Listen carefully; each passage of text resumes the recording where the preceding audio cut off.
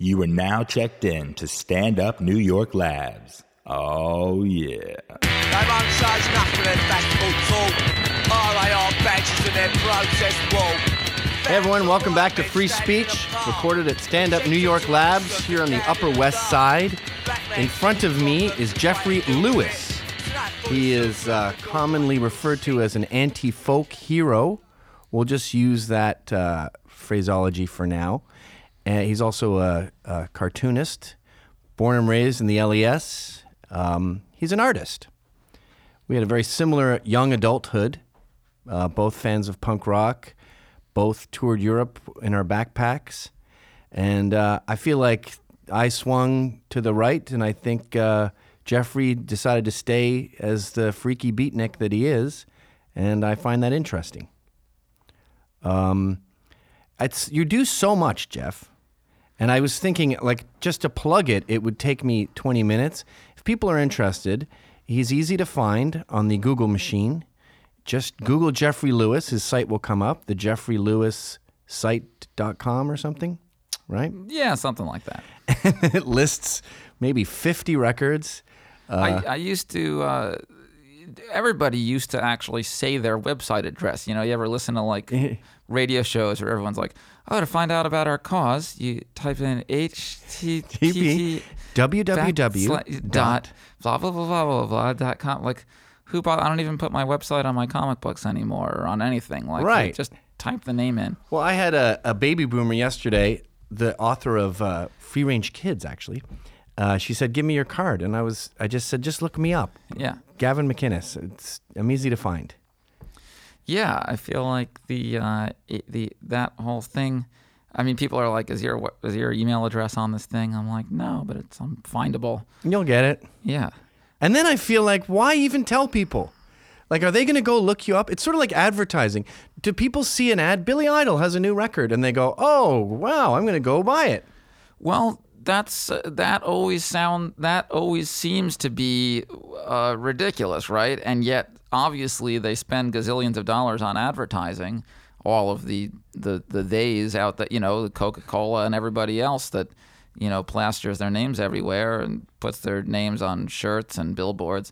So they wouldn't do that if they were losing money doing it. They're in it to make money. So well, we don't know that. It might be this long. The only thing that I've seen ever supported is the politician who spends the most money tends to win. So that implies that getting your name out there works. Well, sure, the soda that has more advertising. I mean, I don't think there's any particular. I mean, I don't know. Is Coca-Cola a more delightful liquid than Mr. Pibb or something?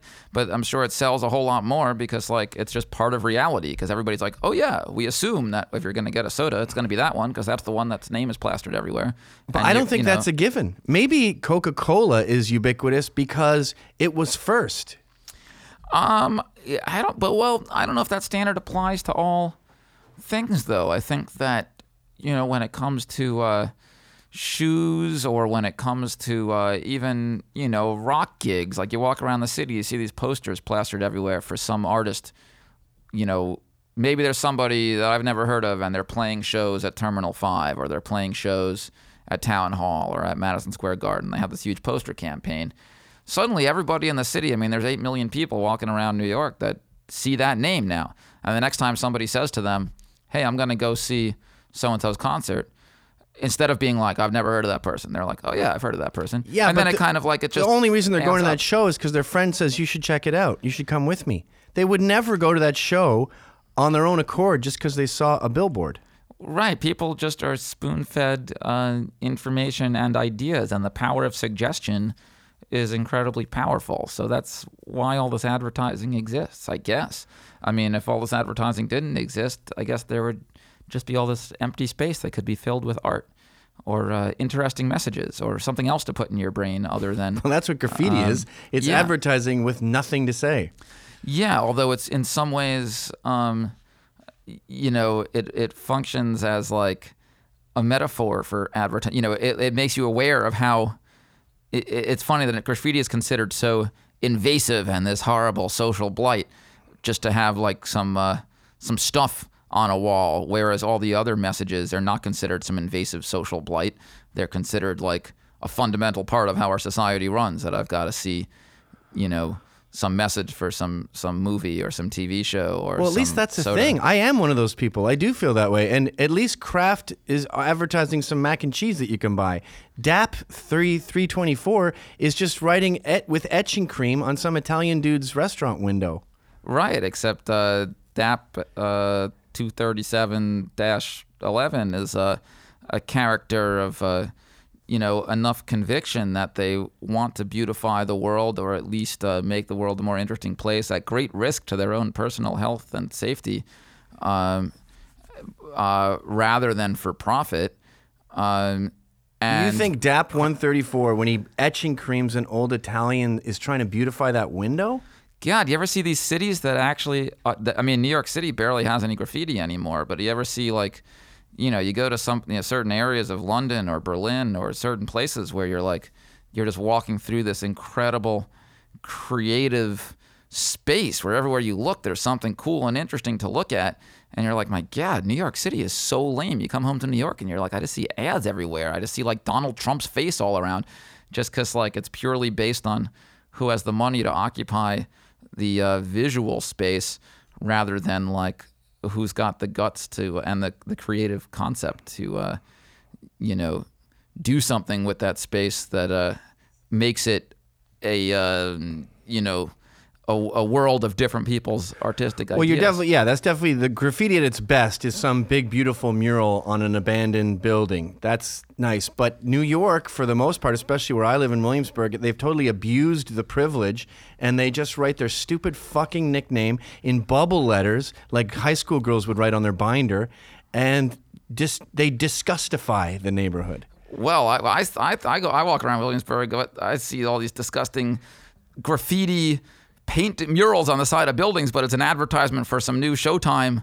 TV show, and they're utilizing spray paint, I'm like, what is this all about? And obviously they're going to be embraced with open arms by the city, because as long as you're selling something, it's you're okay. contributing if you're not, to the economy. That show was hard to make. Well, I don't know. That graffiti might have been hard to make too.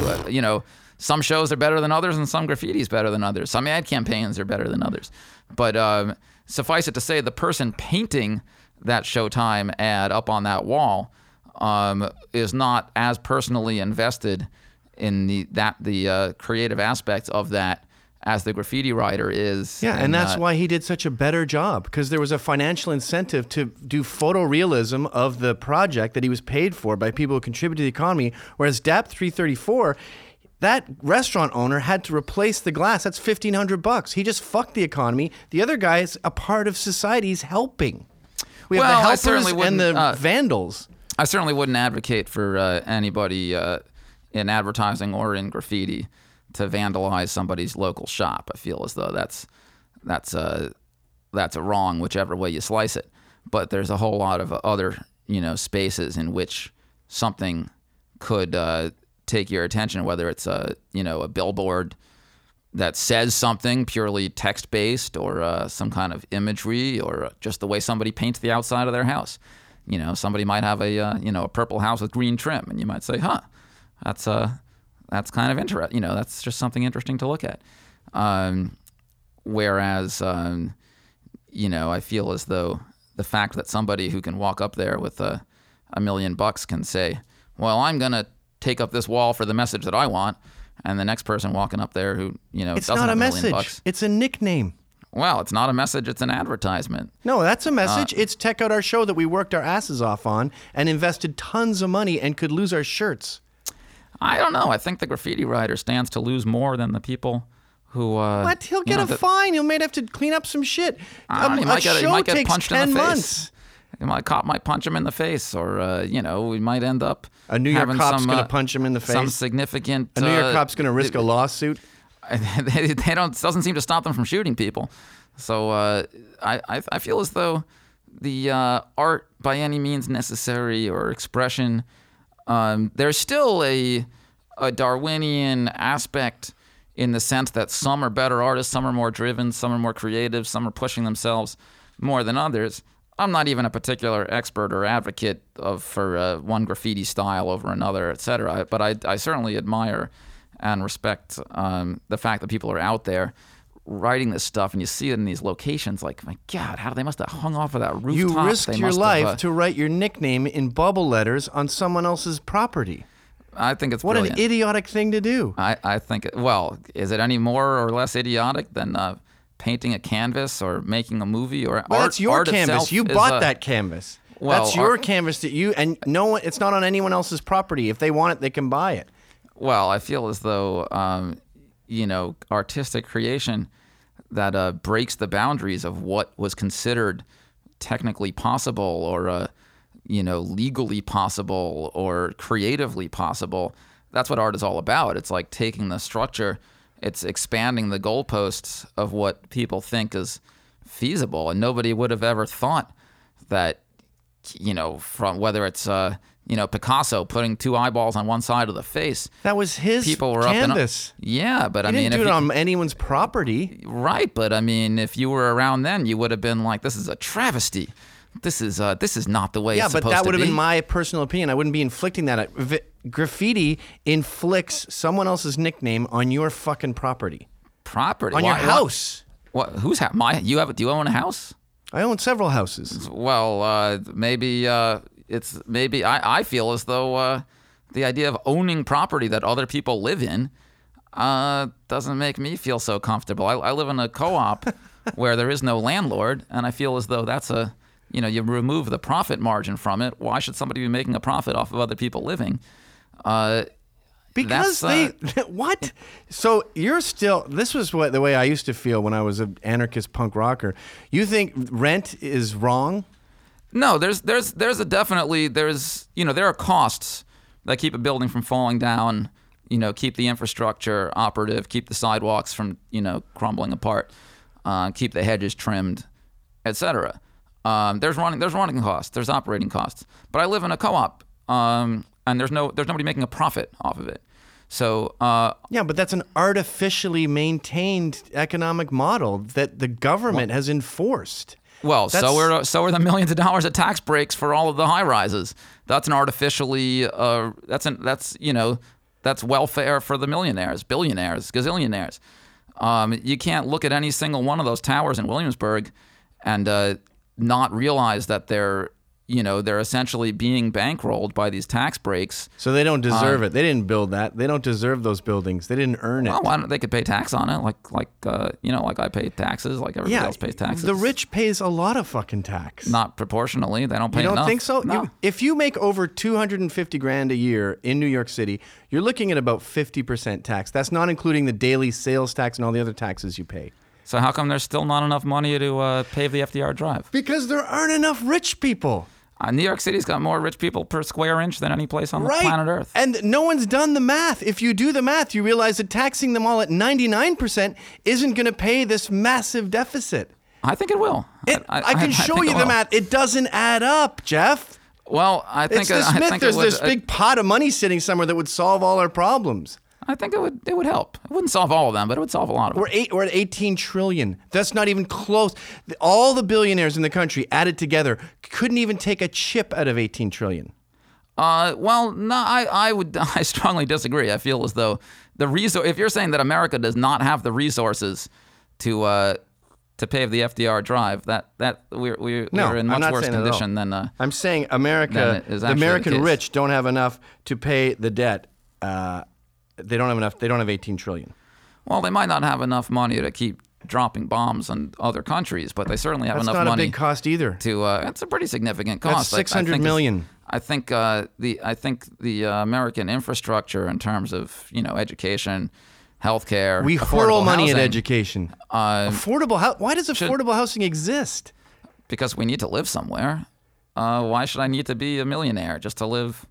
Because you want to live in a millionaire place. If Why you is it don't have the money, you have to commute.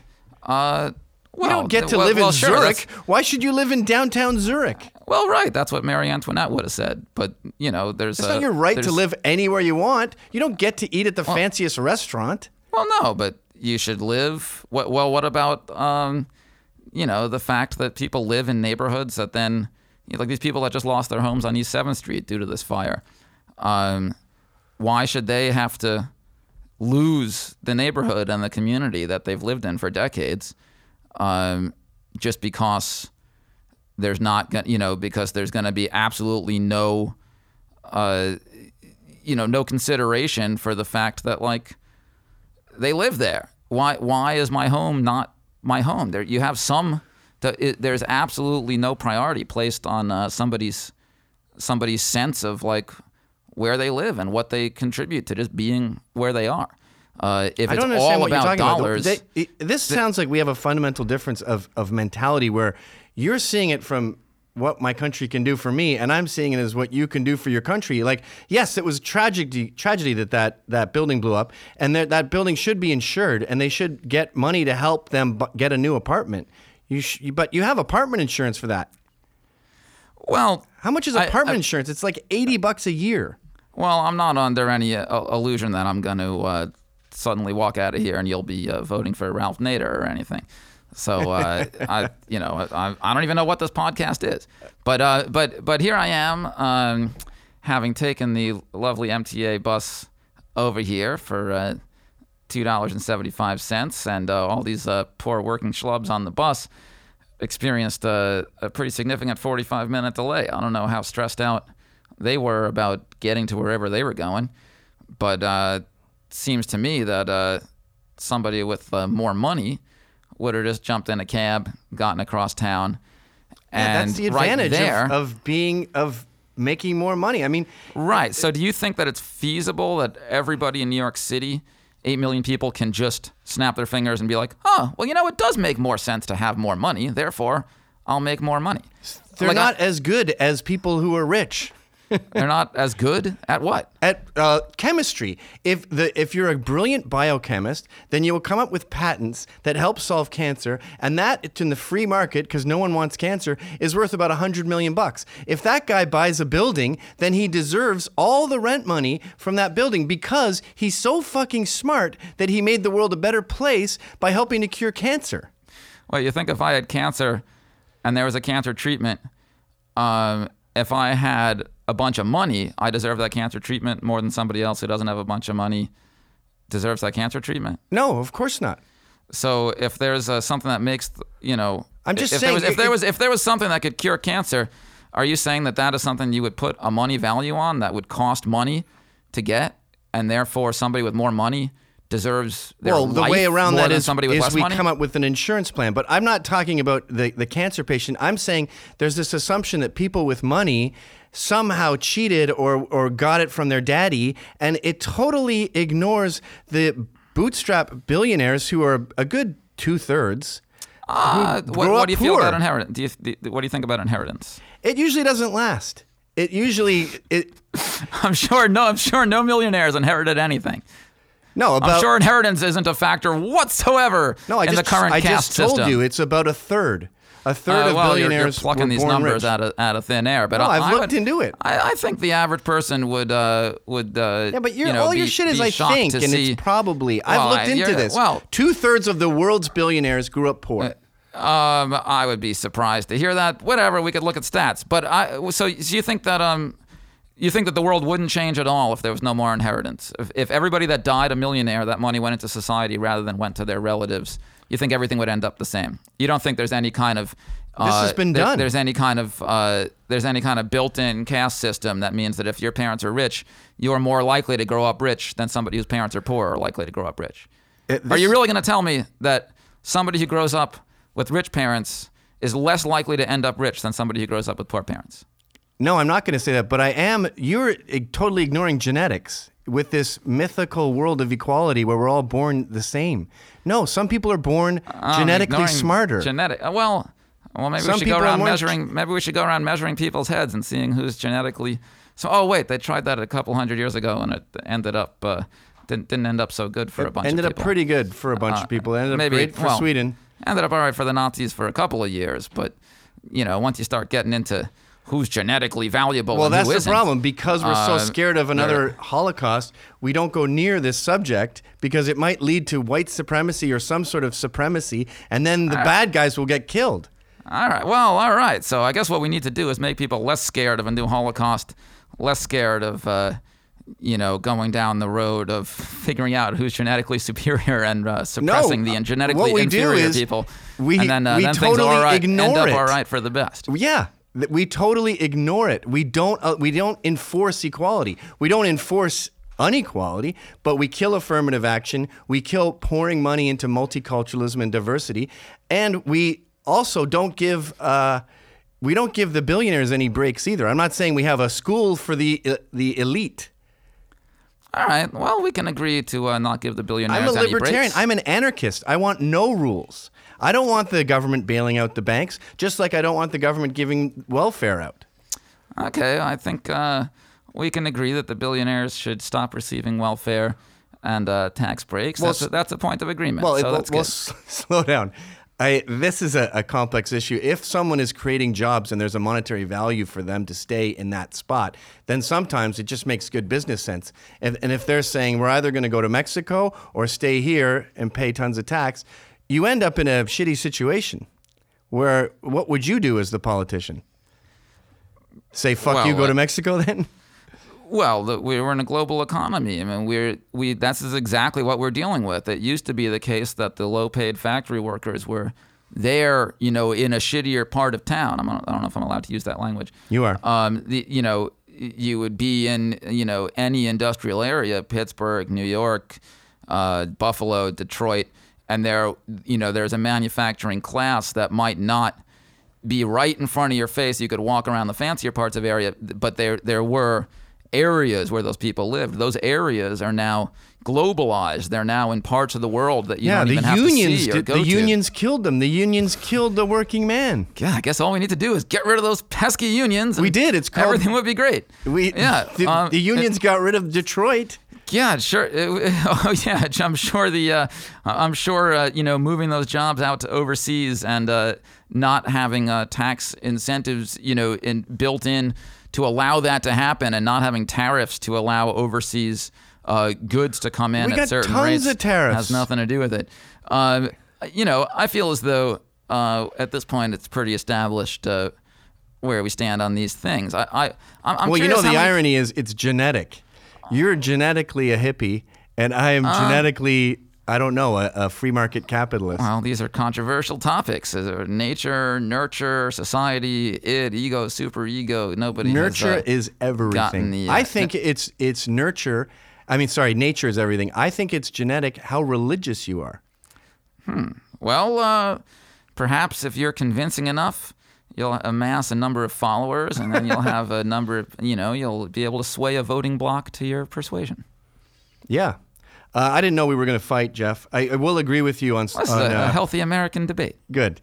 You know what drives me nuts about a corporate graffiti is the fucking Verizon logo on New York Cityscape when you're looking at it from Brooklyn. The reason, in the free market side, I respect a corporation that can generate income and don't want that thwarted. But on the other side, you just ruined the fucking view with your tag, with your logo. Hey, Donald Trump ruins a lot of people's views by building a tower. And if you were living on the 5th floor of a building and you had a nice view, and then suddenly across the street, a high rise goes up, and all of a sudden all you're seeing is nothing. That's a blot on the landscape as well. It's tricky because I don't want the government regulating that either. Look, You don't believe in zoning laws? No. All right. Well, now we know where you stand on zoning laws. I don't want any laws. That's why I love Crass. I'm an anarchist. All right. You should be having this discussion with Penny Rambeau or I do all the time. We have screaming fights. I'm sure he's more libertarian than I am. Yeah. Well, I feel as though these are like there's interesting points of contention among the as far as gay marriage and as far as drug legalization. The libertarian standpoint is pretty interesting in terms of where it fits between the left and right wing of America. Penny is a libertarian, I would call him. He is pro-gay marriage, but I have heard him once say that it's not natural, and I have heard him say that it is. I think he believes it's unnatural for gays to adopt. Well, I'm not going to get into a political debate on somebody else's hypothetical beliefs, but I feel like I've listened to Well, anyway, this is all. I feel as though we're getting into topics that could take us hours to fully unpack. Right. Okay, that's good. I'm glad you said that. I just find it fascinating that we're both sort of anarchist punks in our 20s. Well, I was basically a classic rock dude for all my teen years.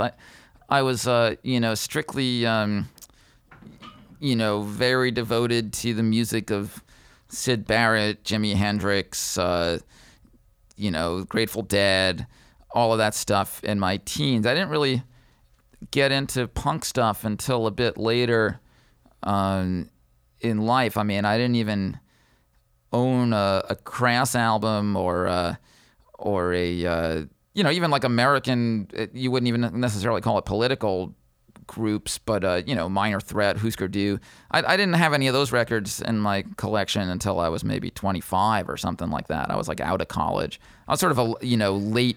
I've always been a voracious music listener, but exploring the punk end of things, whether it was British punk or American punk or just, sort of drunken meathead punk or politically astute punk. I didn't really start having more awareness of a lot of those records until I was already in my mid-20s. Okay, so you are a Crass fan. You did a great album that I highly recommend people check out. That is, what is it? Stations of the Crass, all acoustic guitar. Well, my album is called 12 Crass Songs because it's just 12 it's Penis songs Envy's by in Crass. there. I tried to do something from every album, but I didn't. There's so many good Crass songs that I didn't cover. I could easily do another album of Crass covers. But yeah, it's just 12 songs. I guess I sort of leaned heavily towards the first 3 Crass records, which I think are the great ones. Feeding of the 5,000, Stations of the Crass, and Penis Envy are 3 masterworks. I'm not a huge fan of Christ the Album or Yes Sir I Will. I think Yes Sir I Will was meant to discourage fans from following them. Right. Yeah. It's nigh on. In some ways, Yes Sir I Will is the album that sounds like people's disparaging descriptions of the early albums. Yeah. That was the point. That's what I love about them too, is when they got a following or a fan base, they would purposely just push them away because that went against everything they believe in. But I got a song printed out here. It's White Punks on Hope. I've been listening to them on my computer for so long I can't remember what goes on what album. I think this is from Stations. And I just find it interesting that you and I are so different politically, but our interests are similar. I was a cartoonist too, and we probably both love this song, and I feel it fits my politics perfectly, and I want to see if it fits yours too. Okay. Shall we try that? Sure. All right, let's go through it line by line. Yeah. Well, I will say, we're, I think it's funny that the sort of battle between the Clash and Crass in the late 70s, that they're, and all those, there's a bunch of Crass lyrics that are like anti-Patti Smith, anti-Sex Pistols. Yep. There's really a lot of like punk factionalism at that time, which, in retrospect, looks a bit different. I mean, the Crass song "Punk is Dead" is from, the song itself is from like 78, 79 or something like that. Right. It's a pretty early anti-punk salvo. Well, it was considered over in 78 to a lot of people because 77 was so great. But okay, so the first line, because I used this song for the theme song of the podcast, it's called White Punks on Hope. They said that we were trash. Well, the name is Crass, not Clash. They can stuff their punk credentials. It's them that take the cash. Crass they didn't trademark their logo. They didn't copyright their songs. They didn't even put their names on their songs, I think because they were getting persecuted and arrested for it, so they wanted to keep everything ambiguous. The Clash essentially became a rock band, signed to CBS, and had a successful career as a rock and roll band. Do you see that? When I hear that, I think, well, you're wrong, Penny. They fuck punk credentials. This song is about punk credentials being stupid. They just made more money than you. Sorry.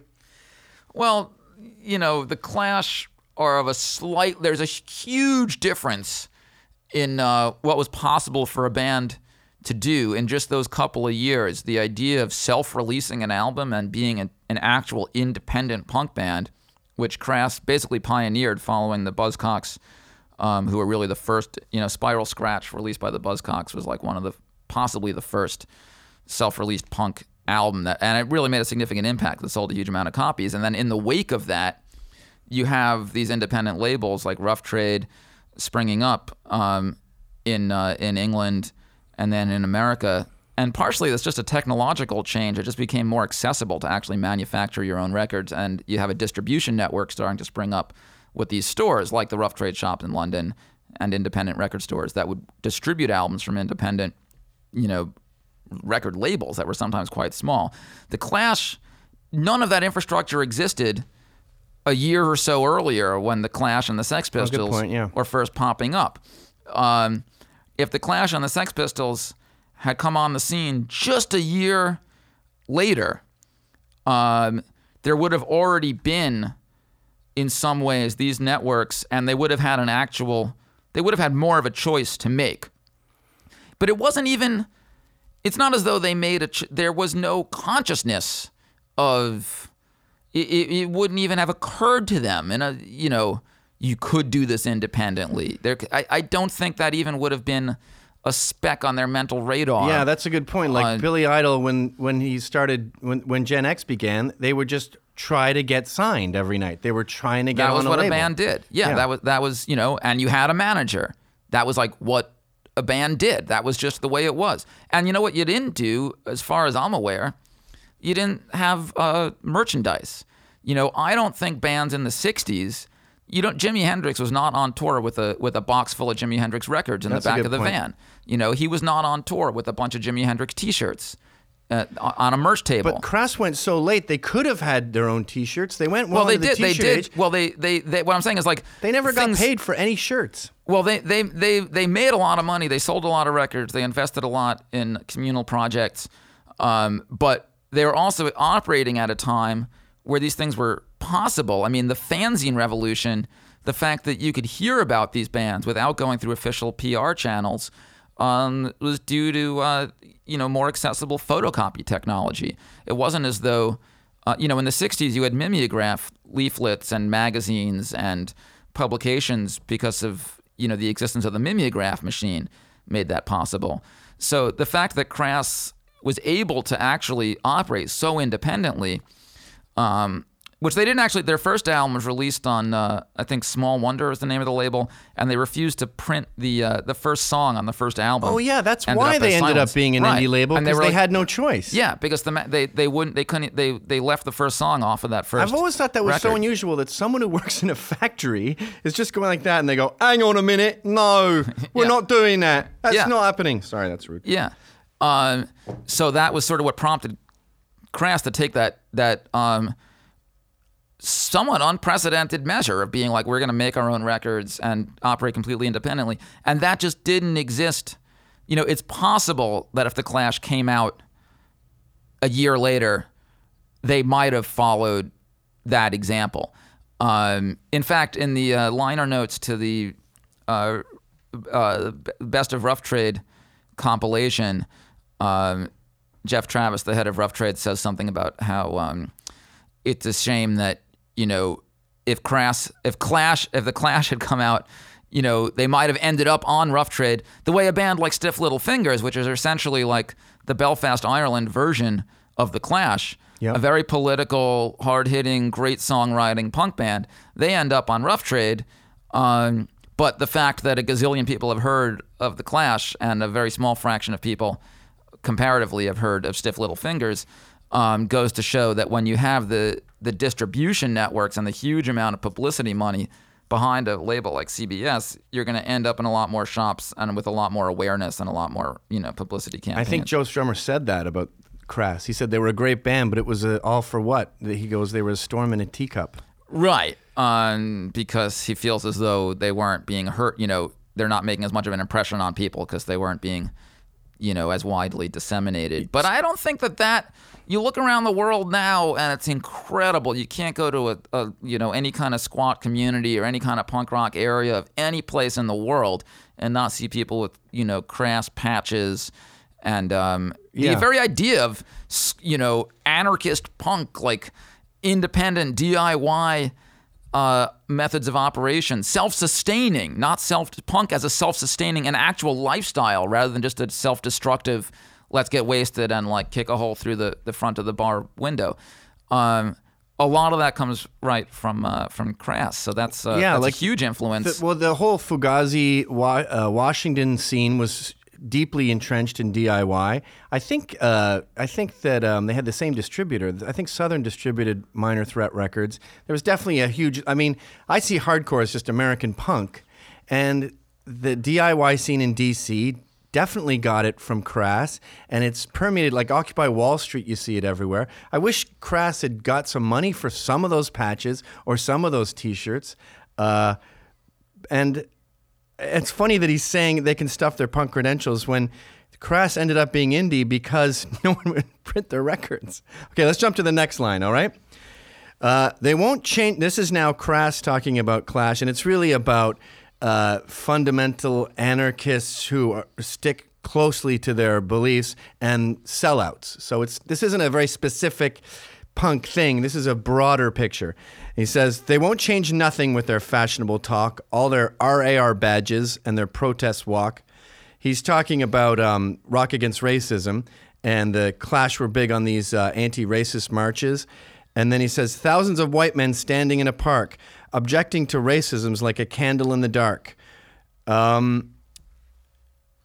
Penny Rimbaud, Crass here were mocking the punk rock anti-racist movement, saying that it's just fucking fashion. Blacks aren't even listening to you. You're just doing it to feel better about yourself, and it's got nothing to do with racism. Yeah, I think that that actually was shown to, not be the case. I think the fact that the Clash included a lot of reggae in their material probably introduced a lot of people to that material and those artists, and they had people like Mikey Dread on their albums, and sort of brought to attention a lot of material that a lot of people might not otherwise have been exposed to. Well, the early 70s, there was a lot of tension with Jamaicans and the Brits, the Yardies, they used to call them, but the Jamaicans assimilated, they got into soccer, and they became, you have Jamaicans in the English Defense League now. They're part of English patriotism.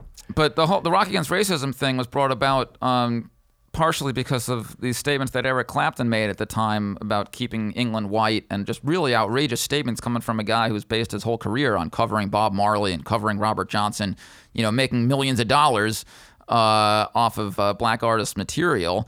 And he's got the nerve to stand up and say, keep England white. So Rock Against Racism was a pretty significant reaction, which didn't... it didn't have zero impact, because I wouldn't have been aware of those statements of Clapton's if Rock Against Racism had never existed. That's what brought that to my attention, because I was like, oh, what is this Rock Against Racism thing? What was going on? I think you had these integrated bands like the Specials, and the whole two-tone ska thing that was happening at that time was a way to bring people together and have black and white audiences and black and white bands. See, race is plays out so differently in England than it does in America. The issues and the tensions are based on different things. Well, in Canada, we were very into British punk because all our parents were British. It's a new country started by British people, basically. And we followed Sex Pistols, Clash much more than Minor Threat and hardcore. But we had a Rock Against Racism show, actually, in Ottawa. We brought Oi Polloi down. And when all this was starting in the late 70s, you didn't have Nazi skinheads. When Rock Against Racism got big, you started having Nazi skinheads, and Screwdriver became a Nazi skinhead band from being a punk band. Maybe this spurred Nazi skinheads just by being so annoying. Well, sure, but then you've got these great songs like Nazi Punks Fuck Off, where, Jello maybe that made more Nazi like, punks. Go rob a bank if you've got real balls. I feel like stuff, and, Crass has stuff about that too. There's I feel like the people that are bold enough to make those statements to their audience, to an audience that's potentially going to punch them in the face for saying something like that. because you have a bunch of these just like people that are just out to beat Or somebody like when up. Sham 69 say anti-racist stuff.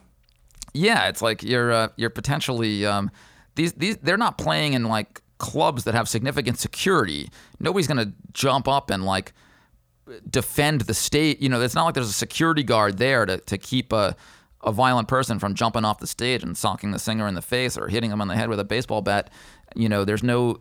These are not venues or these are not bands that have a wall of protection against the violent elements in their audience. So it takes a whole lot of guts for a lot of statements made by a lot of these people. I remember SNFU there'd always be skinheads coming on stage and fighting them, but it was just because Chai Pig was Chinese. But an MDC, they had a song called Skinhead, and it was like S because you're so stupid, K like that. But they had to change it when they would go to certain shows because skinheads would show up and beat the shit out of them. Yeah, these people were. John Lydon was getting like stabbed in the streets of England for these are statements. Well, he was getting stabbed for insulting the Queen. Right. It really says something when you're willing to make a statement that like puts you at personal risk because somebody might actually punch you or stab you. That person has to believe enough in what they're saying that they're willing to like risk their health, risk their safety to make that statement. Well, we need that. We need those balls again in this politically correct age. We need people who are willing to lose their living, lose their jobs, get the shit kicked out of them. I feel like we need punk rock again. Well, I mean, if punk rock is the definition of it, or whether it's just whatever name you call it. I mean, the Freedom Riders who went down to the 60s, in the 60s, who went down south to register black voters, they would get off those buses and face a mob of people with sticks and bats that were just there to smash them in the head and send them to the hospital as soon as they stepped off the bus. And that's what they were there to. They were like, we're just going to go down and walk into this meat grinder and just get beat up, and it's not going to be pleasant, and it's going to hurt, and we're doing this because we feel like it's right, and we need to get this done. But political correctness has its roots in people seeing how cool the Freedom Riders are and wanting to be as cool as them. But there's no evil racist waiting with bats, so they go, I'm going to find homophobes, transphobes. I'm going to invent my own bad guys so I can get beat up and be a Freedom Rider. But they end up just oppressing people. But one thing I want to say... Well, it's about that. Comes back to that thing of like, are you punching down or punching up? That's the same thing when people talk about people gripe about welfare. They're going to get, gripe about a welfare mom chiseling the system for a couple $1,000. They're not griping egalitarian, about, you're not griping about doesn't punch billionaire up or corporate down. welfare. They see them all. I thought you thought everyone was equal. Well, no, a billionaire has a lot more power than a welfare mom. So I know you've punch imbued up? him with enough power to solve the $18 trillion debt. You turned him into Superman. I didn't turn him into Superman. He's just got a lot of money, and we could use that money to put a few more buses on 79th Street for one thing. I was just one thing I wanted to say because I don't want to get back to the whole tax thing, but when we were fighting Nazi skinheads in the 80s, it was white middle-class kids, the punks, fighting poor white kids, the Nazis. It really didn't have anything to do with race, and I think that's what Penny's getting at here, but he expands upon it. He goes, objecting to racism is like a candle in the dark. Black man's got his problems and his way to deal with it, so don't fool yourself you're helping with your white liberal shit. If you care to take a closer look at the way things really stand, you'd see we're all just niggers to the rulers of this land.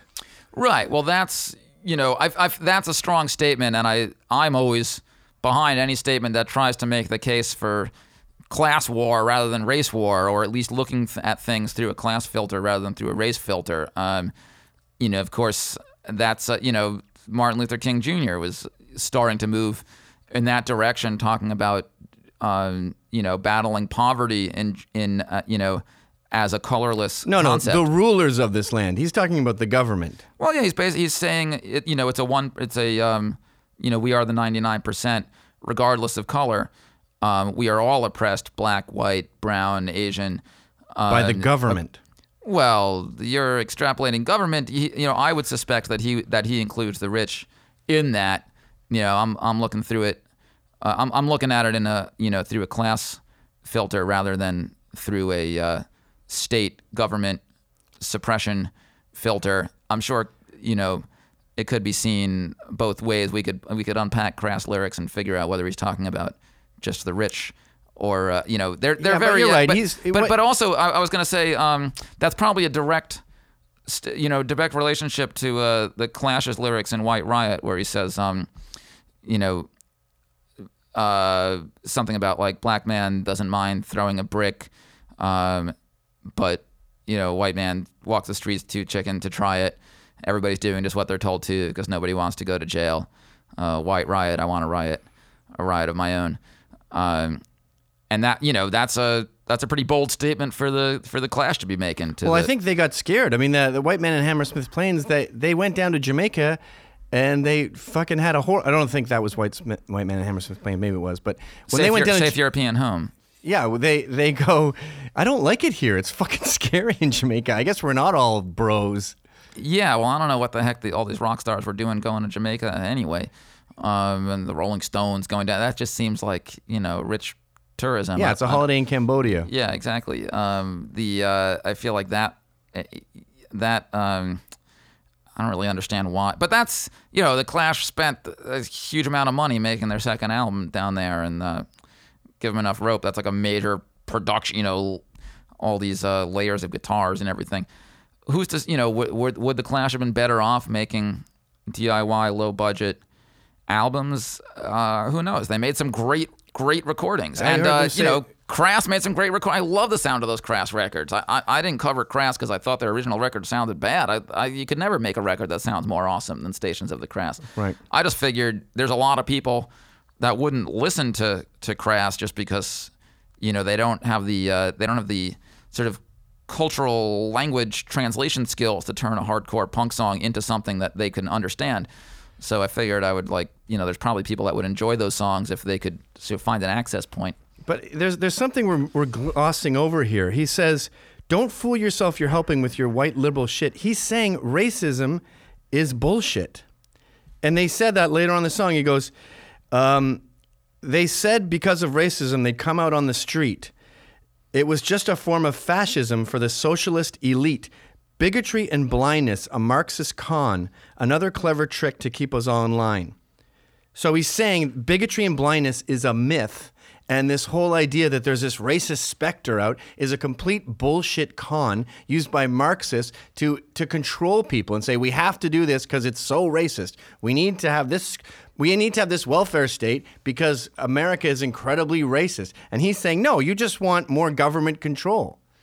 I don't think that that's actually what Steve or Penny or whoever wrote those particular lyrics would have been saying. That's, if that's your interpretation of it, I think that bigotry and blindness, a Marxist con. Well, I think you'd find a lot of Marxists or revolutionaries of any stripe all of a similar opinion that, divisiveness along race lines is just counter-revolutionary. What? Every time I go to a fucking Occupy thing or some cop rally, they've got red flag and it has black people on the cover going, yeah, and there's literally a hammer and a sickle. They love it. Fucking Soros you want to be $13 inclusive. million. Sure, you don't want. That was like a big problem with unions, 150 years ago. They were all white unions. They were, and that's just counter-revolutionary. That's counterproductive for a union's bargaining power to be exclusive in that way. These craft unions that don't allow in the lower-paid laborers who, in some cases, would have been black or would have been Chinese in other cases. And that gives you a lot less bargaining power against the bosses when you're actually going to have these exclusive rules about Marxists racism within the union. They want you to riot. Against the enemy, sure, against the against Louis the Louis the 14th, Louis the 16th, Marie Antoinette, cops, white people having brunch. Tsar Nicholas, Marxists want black people to harass white people having brunch. No, I think based on bigotry and blindness, it's a Marxist. I think it's the idea for the manufacturing classes, those of us who actually do the work. Like right now, when I just dropped my car off at this mechanic over here on East 94th Street, the woman that was at the front desk doing all the paperwork, she was like, I quit this job, and they tried to get somebody else to do. The mechanic's wife took over. She quit after a day. She couldn't deal with this. He tried doing it himself, the boss of the place. He couldn't do it. They called me up and begged me to come back. And I said, well, there you see it. If you quit for one day, anytime the MTA workers go on strike, everybody's up in arms. Anytime the fire department or the teachers, anytime these people say, you know what, if, we're just not going to do this work unless we're treated fairly, everybody flies into a rage. We can't exist for 5 minutes without you. You can't go on strike. Oh, we could exist plenty of days without the fire department. Tell that to the people on East 7th Street. They didn't put out the buildings. The buildings collapsed. The whole corner collapsed. Yeah, remember the Chicago fire? Mrs. O'Leary's cow, the entire city burned down. Yeah, that's how far back you got to go. You think the fire department doesn't get paid enough? Oh, so it is. Let the fires burn. All right. They get they retire on $120,000 a year at 40 years old. Hey, they deserve it. They still not as much money as Trump, and they do a whole lot more good for the people. When did your dad retire? Well, he retired 1962. How old was he? Well, he didn't retire. He had a back injury. So he got paid tons of money from the taxpayer, and then you. It's actually not true because he was it might something like he has a very small because he wasn't on the clock. He was injured, working at a fire without officially being on the clock. He should have gotten more, but he had an unusual circumstance. But well, the usual circumstance today is $120,000 a year forever, and it's fucking unsustainable.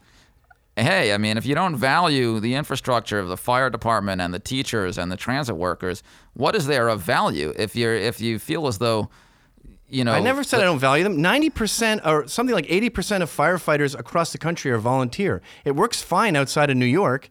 These guys are spoiled and they're fucking fat. Hey, they're running into burning buildings to save people's lives. When was the last time you saw a fire in New York besides this 7th Street thing? It was a few weeks ago, right in my neighborhood there. I hear sirens 4 times a day. I've lived here for 15 years, seen maybe 3 fires. All right, well, if the libertarian point of view is that we don't need a fire department, then I just wouldn't want to live in a city run by the libertarians. Never said that. I said they could be volunteer, and they certainly don't deserve $120,000 a year to retire at 40, and then give that money to their wife after they die. Where's that money coming from? Down with firefighters. They don't deserve pay. We want these landlords to make billions because they're making our neighborhoods better. How much do they deserve? Well, I'm not, like I say, I didn't come in here prepared to change your mind about anything. What's the limit, though, Jeff? $120,000 a year? You don't think that's a lot for a 40-year-old? Not based on what the landlords make. This guy who gets paid to sleep? Hey, I don't know how Gilman Management that used to own the building that I lived in Williamsburg. God knows how many millions of dollars, billions of dollars. They own buildings all over the city. And there's a whole lot more, of these real estate people. Trump is the only one who's made a public figure out of himself just because he's an egomaniac. A lot of them realize that, we better not stay out of the public view, Yeah, but they made money in real estate. They made money in real estate. Talk to investors in Florida who went broke. It's not easy to make money in real estate. Yes, Manhattanites won. So the resources... So the resources you found of society, one rich guy, and you're like, well, he's rich, so fire guys get to retire at 40. Yeah, we are conscious human beings. Society is not the jungle. We can decide what the values of our society are and where the resources should be spread. This is not, or are we living in a jungle and the biggest lion just kills whoever he feels like killing, and old people, children. It's just kill or be killed. That's not society. It's not a lion. It's a big, gentle giant who wants to help people. I don't think he's so gentle. It makes him more. Right. Well, okay. If you want to trust how much people pay in tax, if you want to trust, if you feel as though they're trustworthy to look over their own affairs without any kind of regulation, that's your opinion. And if that's the way that you're going to vote, I mean, I didn't come here today prepared to change your mind. Okay. I want to go through this song. But look, my house upstate, okay? Yeah. It cost me about $40 in Easy Pass to get up there and come back. So the roads are privatized even though they're publicized. And they tax my property tax and my school tax just on that house, right? Not my income, that's totally different, is $12,000 a year. So every month I have to pay $1,000 just to have a home that I own on land I own. Is that enough? Should that be more? Well, it depends what I mean, look, if you have to pay taxes in order to cover I don't know what it covers. The fire department's volunteer. The garbage, I have to go to the dump and pay for it. The roads are shit, and I built my own road. I don't know what I'm paying $12,000 a year for. The high school down the street, my kids will never see. Sounds to me like they need to tax the rich more, because if there's not enough infrastructure, I'm rich, and I'm spending $12,000 a year for that house. If there's not enough money to even pay the fire department, it sounds to me like the priorities of the society are topsy-turvy. If there's not enough fires. It's supply and demand. That's why almost all firemen are volunteer. There's a certain amount of resources available. There's a certain amount of energy, wealth, productivity, and as a society, a theoretically, supposedly democratic society, we have the responsibility to determine where those resources are allocated. And that's a gross oversimplification, and they've already allotted way too much. Let's get back to this song here. I'll send you, I'm going to put a video up on the site where Bill Whittle takes down exactly how much money the rich have, what they pay in tax, and what would happen if we double, triple, quadrupled that. And it's nothing. Well, all right. If that's Bill Whittle's opinion. No, it's not his opinion. It shows you the math. I suppose he's entitled to that opinion. No, it's not an opinion. It's a calculator's opinion. What we get into at that point is who's got more money to spread an opinion and who's got more creative and persuasive ways of spreading an opinion. This is math, Jeff. It's all just math on YouTube. It's not, though. Put Bill Whittle on that side of the room and put me on that side of the room. And he'd eat you alive. And have us both sing a song, right? Who is the audience? And you put 10 people in the middle of the room. Who are they going to pay attention to? That's art. I'm talking about art versus math. Everything is art. No, numbers are not art. Rhetoric is art. Yes, I agree. But he doesn't do rhetoric. It's math. Anyway, the end of this song goes like this, because we're running out of time here. Pogo on a Nazi, spit upon a Jew. Useless, mindless violence that offers nothing new. Left-wing violence, right-wing violence, all seems much the same. Bully boys out fighting, it's just the same old game. Boring fucking politics that'll get us all shot. Left-wing, right-wing, you can stuff the lot. Keep your petty prejudice, I don't see the point. Anarchy and freedom is what I want. Yeah, Woody Guthrie said right-wing, left-wing, chicken wing. But there is an opinion among certain left anarchist groups, and I don't want to put any words into anyone's mouth here, among the many, many people that were involved in the Crass Collective. Some people are anti-voting. I disagree with that opinion. I feel as though if you're going to enact social change, it's really good to take part in activist, hands-on, nonviolent direct action, but the ballot and the democratic voting system is an important part of how we enact change. It's a broken mess that isn't worth your time, and to go and vote is to tell them that the system works and you have faith in it. Well, that's your opinion. It's justifying their stupid mess. So you're anti-voting? Totally. Okay, well now we know where the government is a lost cause. I'm an anarchist. Now we know where we stand on these things. You're a socialist. You're a Woody Guthrieite. Yeah, well, there's a fire department in my neighborhood that put out a fire on East 7th Street the other day. That's socialism right there. That wasn't every man for himself. The people in that building didn't have to pay the fire department didn't put out the fire. The fire died of old age. The entire block is gone. That entire corner of the block is gone. And the fire department could exist on 1/10 of what we pay for it right now. What about infrastructure regulation, the illegal gas tapping that led to the explosion? Should there be no regulators? Should it be every building for themselves? Hey, if you want to take the risk, why, tap the gas, do as thou wilt. That was an illegal alien, by the way. That was an illegal Russian immigrant who forged a signature on a test, and that's why the gas explosion happened. Well, it seems to me as though a little more safety regulation would have saved a whole lot of people's homes, for one thing. And it seems to me that the fire department... That's a good point. But we did have it regulated, and some Russian criminal forged a signature. I don't see what the fact of somebody's background has anything to do with it. I don't care if the person was... Because he's an illegal and he has different values. I think that's a pretty... He's a corrupt Russian who came from a horrible country where lives are treated with less value. Russia's a fucking prison. It's like he came out of prison. A prisoner forged a signature. America's got more prisoners per capita than any civilization in history. No, Russia has more prisoners because the entire fucking country's a prison. I've been to Russia. Have you been to Russia? I've never been. I would never go. It's like Africa. well, I don't see why I would bother. All right. Well, now we know where we stand on these things. We're just expressing some personal opinions here. You think Russia can? Will you admit Russia's way worse than America? Well, yeah. After the the overthrow of their socialist communist system, in which the oligarchs seized all the resources, and these billionaire buddies of Yeltsin just carved up the country among themselves. So before and their the buddies. collapse, it was better.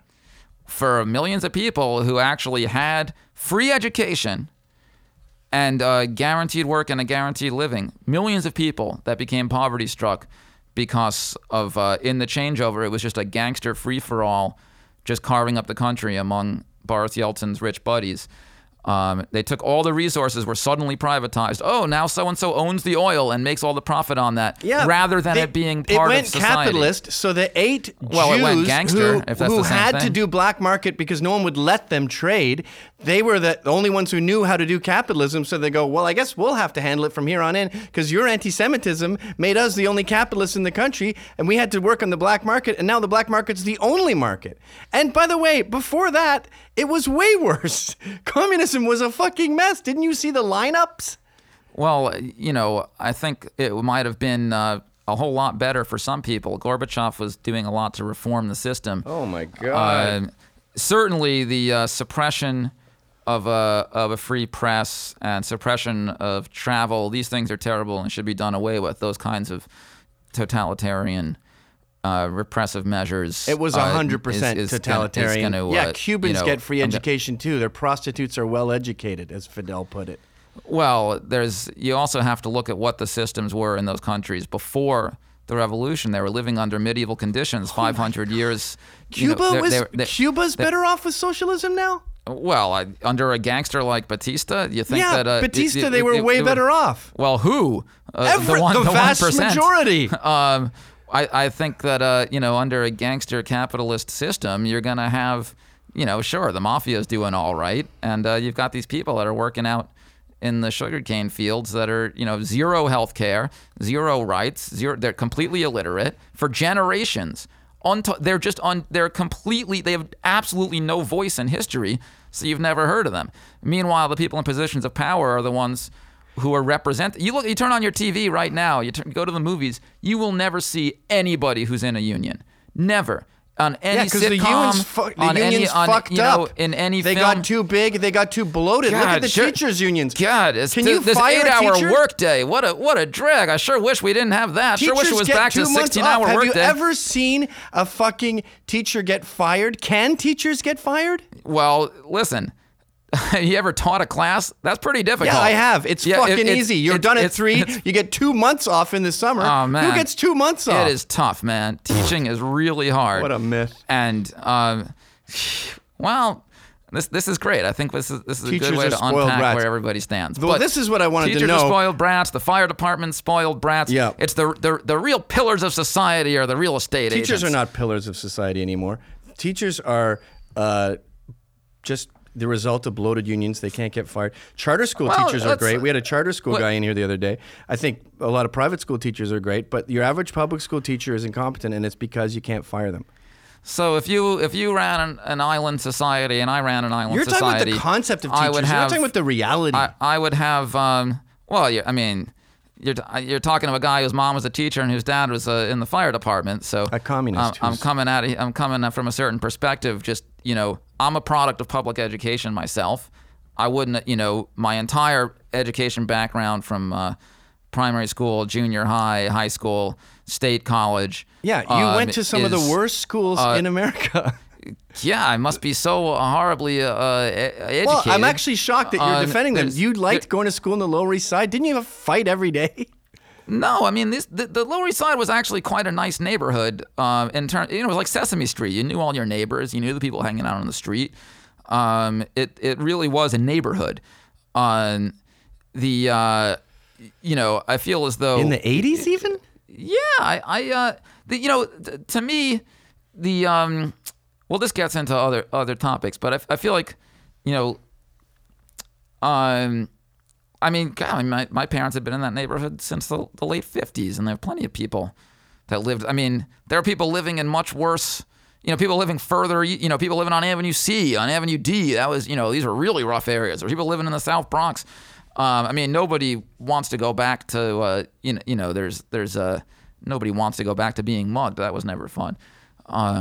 But, at least you weren't getting mugged with regularity by the landlords the way you are now. It was a whole lot more livable when you had when you were paying $200 a month rent.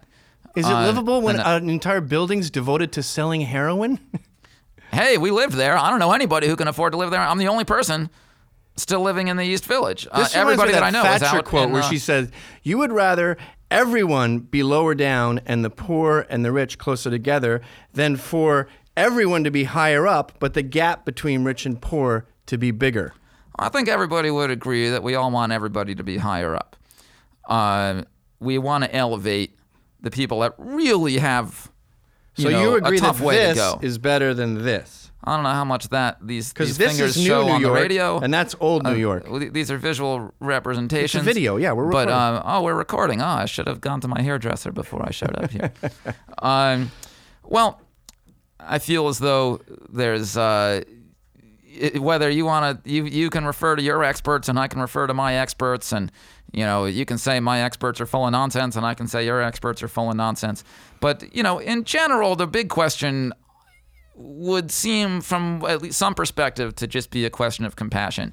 Do you want all systems are going to have errors. There's not going to be a perfect system. So to me, if you're going to have a system that's going to be in error, I would just, out of general compassion and being a nice guy, I'd rather have a system that errs, maybe treating people a little too kindly, than a system that errs on treating people too harshly. The second system, the harshly one, everyone's better off. It's this. But some people are treated. There's people that are really suffering. Yeah. And in this they system, suffer more in your commie system. No, not it's called old Russia. No, I mean, no. See, the thing is, I never understood why. I'm certainly not against democracy. I think democracy is a really radical experiment in human civilization. Do we, as Spider-Man says, with great power comes great responsibility? As a society, do we really have, the wisdom to run ourselves via a majority vote of everybody being able to participate in making the decisions for the good of all? These are debates that go back to ancient Greece. Democracy is still, there are people who will argue that democracy is stupid because the richest, most powerful person, the strongest, smartest person should tell everybody else what to do. I mean, that's called fascism. But that's a point of view. Communism is fascism. I'm an anarchist. That's why I wanted to go through this song. I'm a punk rocker. No, I want anarchy. Why can't you have You're a communist. Why can't? You're a communist I never said I was singer. I'm not. I'm a an anarchist punk rocker. I never said I was a communist. But I do feel as though there are better ways to. Well, you feel there's better ways to run society than you're currently. Yeah, being let run. it be. I feel like there's better ways to run society than it's currently being run. Everybody That's on the fascism. street You're a would be able fascist. to. All right, so that's now that we're getting down to the nitty gritty here. My friend Gavin over here is of the opinion that I'm a fascist. Okay. No, I'm just kidding.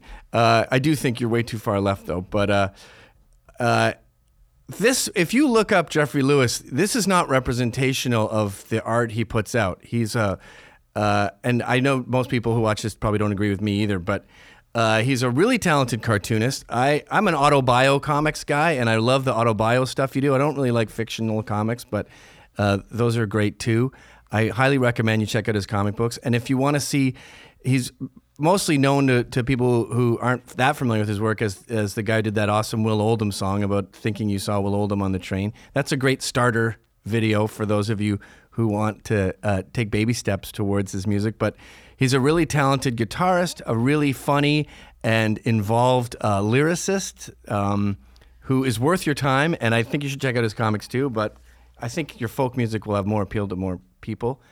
Comics are esoteric for the most part. Comics are very esoteric, it's true. And he's not a dogmatic political dude. I'm just needling him here because that's the show. But it's not like he's going to the Workers' Union Commie Playtime after this to do a talk.